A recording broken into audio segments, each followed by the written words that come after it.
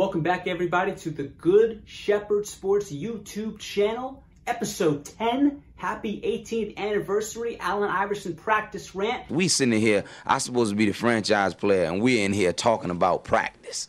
Well, Coach, I mean, listen, we're talking about practice. That rant, that was very, very entertaining. It gave a lot of NBA fans a whole lot of ammo to work with in regards and in relation to Allen Iverson. He talked about being a franchise player. Why does he need to sit there and be hounded and bombarded about his practice qualities, his practice habits? This was a guy that was MVP just a season before that, and he was getting grilled by the media for his practice habits. He understands the significance of it, but yet he missed one practice and felt like he was being bullied, attacked, back being pushed against the wall. Wasn't fair to him. That's not what his legacy should be. When we think of Allen Iverson, a lot of people are going to go and play that very same clip you heard 30 seconds ago about his practice habits. And it's so not fair because I, along with I hope all of you, remember Allen Iverson for something so significantly more.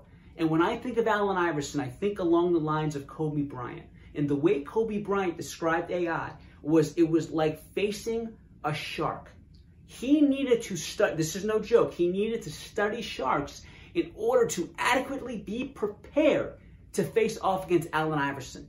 Allen Iverson may be, pound for pound, the greatest competitor, the greatest warrior we've ever seen in the history of the NBA. He was incredible from a ball handling standpoint, getting into the lane standpoint, putting those floaters off the glass against the 7-footers, 7'1", 7'2" guys.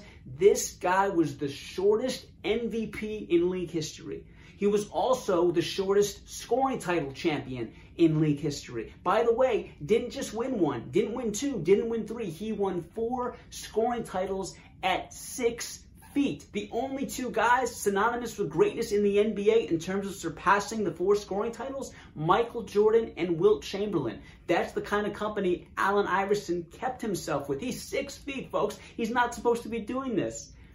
But that wasn't just it. What I remember Allen Iverson for, and a lot of you guys and a lot of you ladies know this too, is the Tyronn Lue step over game.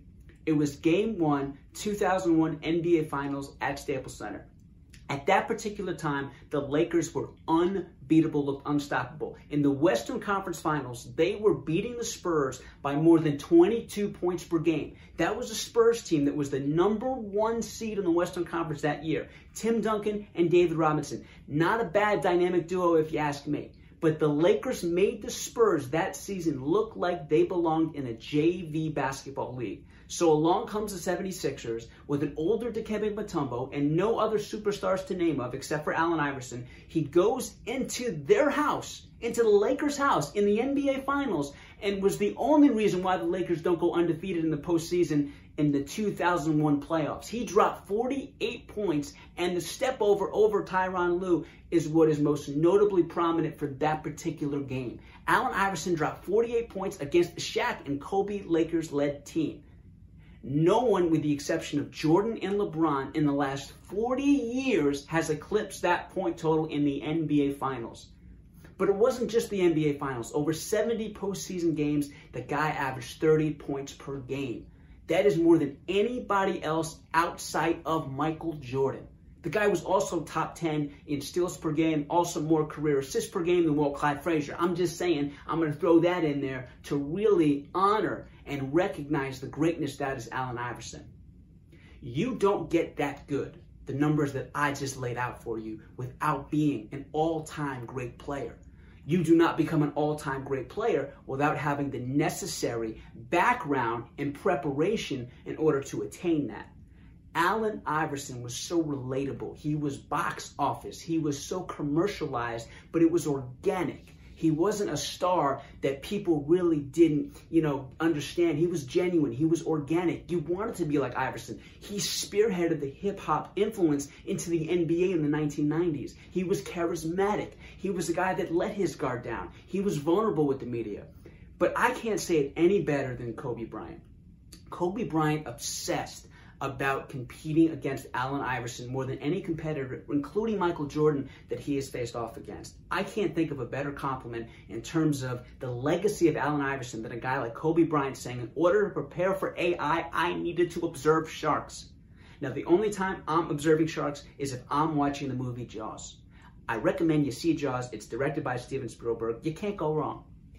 Anyways, Allen Iverson, happy 18th anniversary to you. We're talking about practice, Rant. Not the game, not the game. Yes, that Rant, you should be known for it. You're the ultimate warrior, ultimate competitor, a guy that was box office, organic with who he was as a person. And maybe your career didn't last as long as we would have liked, but it's because of your tenaciousness, your aggressiveness in getting into the lane. And so your body didn't age like a Dirk Nowitzki or like a Vince Carter because of the pounding you put on your body.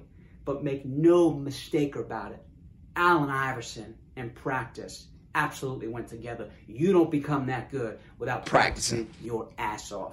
Folks, I want to thank you for tuning in. Next episode, we're going to talk about The Last Dance, episode 7 and episode 8, and what the main takeaway of that is. I got news for you. One of the guys in that particular episode I'm going to be talking about is Michael Jordan. But the other guy is someone that you may have never heard of, and why it ultimately allowed those Bulls to three-peat. You're going to want to tune in next.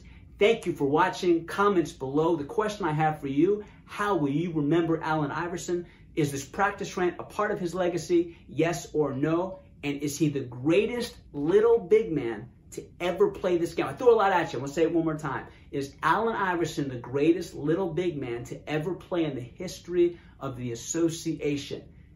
Thank you for watching, and make sure you subscribe.